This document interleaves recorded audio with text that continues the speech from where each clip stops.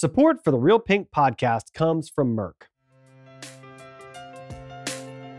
From Susan G. Komen, this is Real Pink, a podcast exploring real stories, struggles, and triumphs related to breast cancer. We're taking the conversation from the doctor's office to your living room. Welcome to the Komen Health Equity Revolution podcast series. Each month, we invite in patients, community organizations, healthcare partners, researchers, and policy advocates to discuss strategies and solutions that drive the health equity revolution forward for multiple populations experiencing breast health inequities. In an effort to drive systemic change, Komen partnered with ASCO and a group of healthcare institutions to develop and test interventions that address breast health inequities in the Black community. Here's a peek into a success story at Parkland Hospital and Health System in Dallas, where the intervention helped connect Black cancer patients to financial coverage and ultimately improved their access to care. We're excited to speak with Maripat Hodges, Cancer Program Manager at Parkland Hospital, to learn more about the success story. Maripat, welcome to the show. Thank you. I'm happy to be here. Well, I'm excited. I love talking about success stories. That's always a good upbeat, inspiring way to get the day going. But let's start with you. Tell us more about you and what your role is at Parkland Hospital. So I am the program manager for cancer survivorship and support services. I work within the cancer program within the outpatient setting, and I implement programs and changes and quality improvements to improve our patients' care throughout their continuum. I mean, that's kind of great, right? Your job is to help improve patient care. Like, that sounds kind of awesome. So it is nice. I like that. I feel like maybe that should be another career move for me. We'll have to talk more later. Maybe I'll do a fourth career or something one of these days. All right. So on to our uplifting stories. So Parkland partnered with ASCO and Komen on a project to increase screening for financial coverage for Black breast cancer patients. Can you tell us more about the project and why you felt it was important to work with Komen to help advance this health equity? Komen actually identified Dallas as one of these cities with big disparities for breast cancer. And so we were very honored to work with them because it's actually our community. This is who we serve. This is Parkland's mission, is to serve patients of the Dallas County. And so it was great to partner with them and to be able to go through this journey with the ASCO. So they do quality training programs. And so it helps us improve our ability to implement these changes and go through PDSA cycles and did it work? Did it not work? That kind of thing. And financial coverage, medical payers is confusing. It's confusing for me, and I work in healthcare, and I've worked in healthcare for over 12 years. So anyone who's not even in the industry, it's very confusing. And so being able to identify those at risk or those who may need to be connected to, we have financial counselors, and helping them get to those resources, being proactive on that so that they can get the treatment they need, that is huge. We really wanted to start getting them connected early on.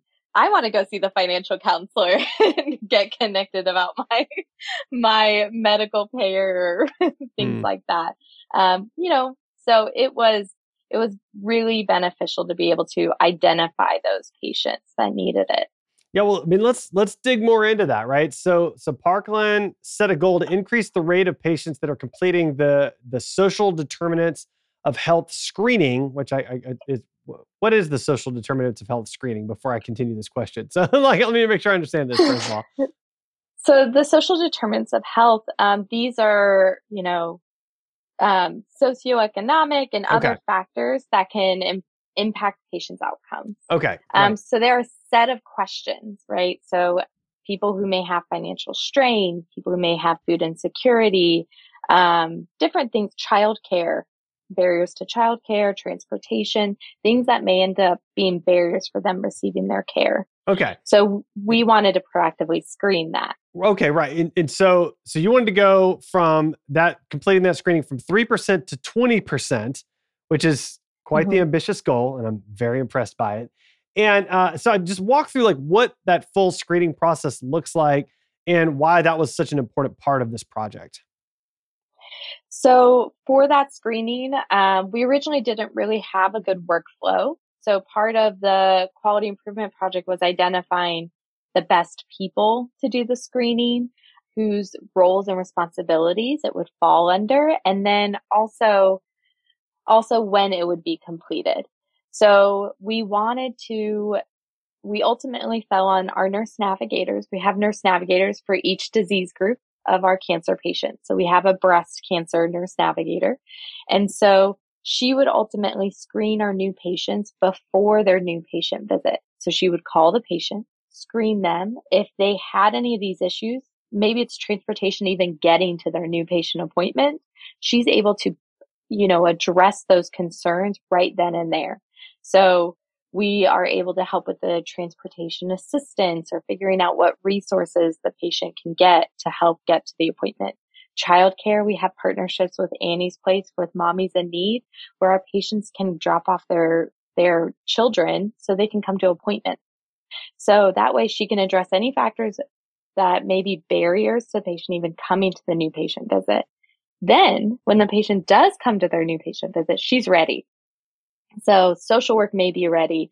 The dietitian may be ready to help address any of those additional factors that we need to kind of proactively help the patients with. I love that. And those, nurse navigators, I've talked to many, talked about many. I mean, nurse navigators are just amazing people. So that's so great. So the interventions connect patients to medical coverage that can help alleviate some of those financial burdens of cancer care. Can you tell us more about maybe actually you've already answered this. I was going to ask you to tell us more about what the interventions are and how they help patients, but you sort of covered that, didn't you? So do you want to give us any additional details to that? But we actually had another system in place as well. So we actually had our, operation side, our schedulers and everyone were reviewing the appointments ahead of time and seeing which patients maybe their insurance is expiring. Maybe they are on a charity insurance or something, and they need to be connected with a financial counselor. So there were certain criteria that they looked at that we worked on with our patient financial services, and they would call the patient ahead of time. Do you have any changes in your insurance? If you don't, do you need an appointment with a financial counselor? Because then that financial counselor can really help the patient even further and really has that financial knowledge. Okay. That's great. I love that. Yeah. I love that. All right. So what were the outcomes of this project? Was it a success? And if so, why or why not? So I consider all of our project successes. That's the way to go. I mean, listen, if I were in your if you improve one patient's life, then that's a success, right? So I think, and for sure you've done that, but give us more detail. So not only were we able to screen more patients, but then by screening these patients, we actually are able to identify what's going on with our patients. I think that is going to help us continue to grow and figure out what areas really would benefit more attention by us and help us grow those programs, grow those resources, grow those partnerships within the community. And so unless we know from the patients, from these screenings, we don't.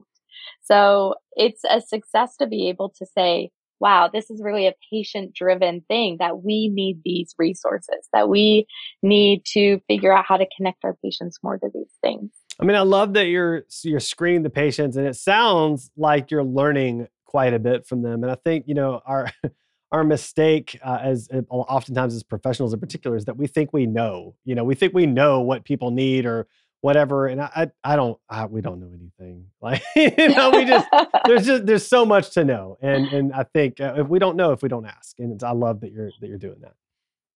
Well, I think our program has really focused on that patient-driven and data-driven when we're looking at planning out our strategic plan. And so we have a patient family advisory council that we turn to for a lot of things to get their input. We have, we want the data as well to say, to show what the impact is and how many patients it's happening to, and that way we can really help all these patients. So we That's really great. want to make sure that we're driving in the right direction. That's great. Well, so I wonder if you can kind of put a face on this for us in a sense. I mean, do you have a story about how patients benefited from the project you could share? I have a lot of stories. Well, give us a good one or two or however many. One in particular, it really helps the nurse navigator identify, wow, this patient's going to have a lot of barriers getting to appointments, getting their treatment when she filled out that social determinants of health. And so with that connection at the very beginning, our nurse navigator was able to help that patient through. And I actually talked to this patient and her husband, and she was just so thankful to be able to have such an advocate on our side and someone who really understood all the barriers. And we really wanted to take care of the whole patient. We want to, cancer is one thing, but that cancer is affecting everything in her life. And so it really helped us kind of address getting her through the treatment, getting her everything she needed. And her and her husband were just so grateful that we were able to really direct her to whatever resources she needed. That's great. That's great. And that's what it's Yeah. all about. That's right. That's what it's all about. So what did Parkland learn from the project that you think might be able to serve as a model for other healthcare systems and that can possibly help patients in the future? I know something that's been really helpful for us is who is completing the social determinants of health, kind of identifying the right person so that way it can be addressed properly. That was something that we definitely learned. But also, I think taking on some of these things is difficult, but it's definitely doable. So, and really identifying some of these patient issues. We really are trying to address the whole patient. And I think that's something that a lot of places are working towards and striving towards. And I think that's wonderful. So we communicate, our team actually has a lot of friends out into different cancer centers, and, we're all sharing best practices all the time. So I know a lot of them are also trying to address these similar issues, and all of us have different issues. And we think just because we're the safety net at Dallas, this is the same issues that other people at other places are having. So I think there's a lot we all can learn from each other. Yeah, there is. There's a lot we learn from each other. And two things I think that I learned from this conversation is one, to attempt to address the whole patient. I love how you say that because there's so many things going on aside from just cancer. And then two, which is the listening side. I mean, just listen, ask questions, because that's how you know how to help. And I think that's so important when we're dealing with people that are dealing with illnesses. So, wow, Maripat, this is fantastic. Thank you for the work that you're doing. Thank you for the job role that you have. That sounds kind of amazing. And thanks for joining us on the show today. Thank you so much. I really appreciate it. Thank you for joining another episode of the Komen Health Equity Revolution podcast series. We will continue to galvanize the breast cancer community to support multiple populations experiencing breast health inequities to advance and achieve breast health equity for all. To learn more about health equity at Komen, please visit komen.org/health equity.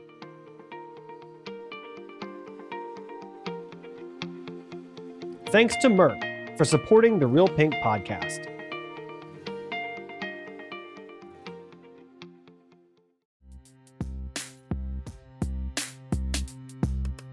Thanks for listening to Real Pink, a weekly podcast by Susan G. Komen. For more episodes, visit realpink.komen.org, and for more on breast cancer, visit komen.org. Make sure to check out @Susan G. Komen on social media. I'm your host, Adam. You can find me on Twitter @AJWalker or on my blog, adamjwalker.com.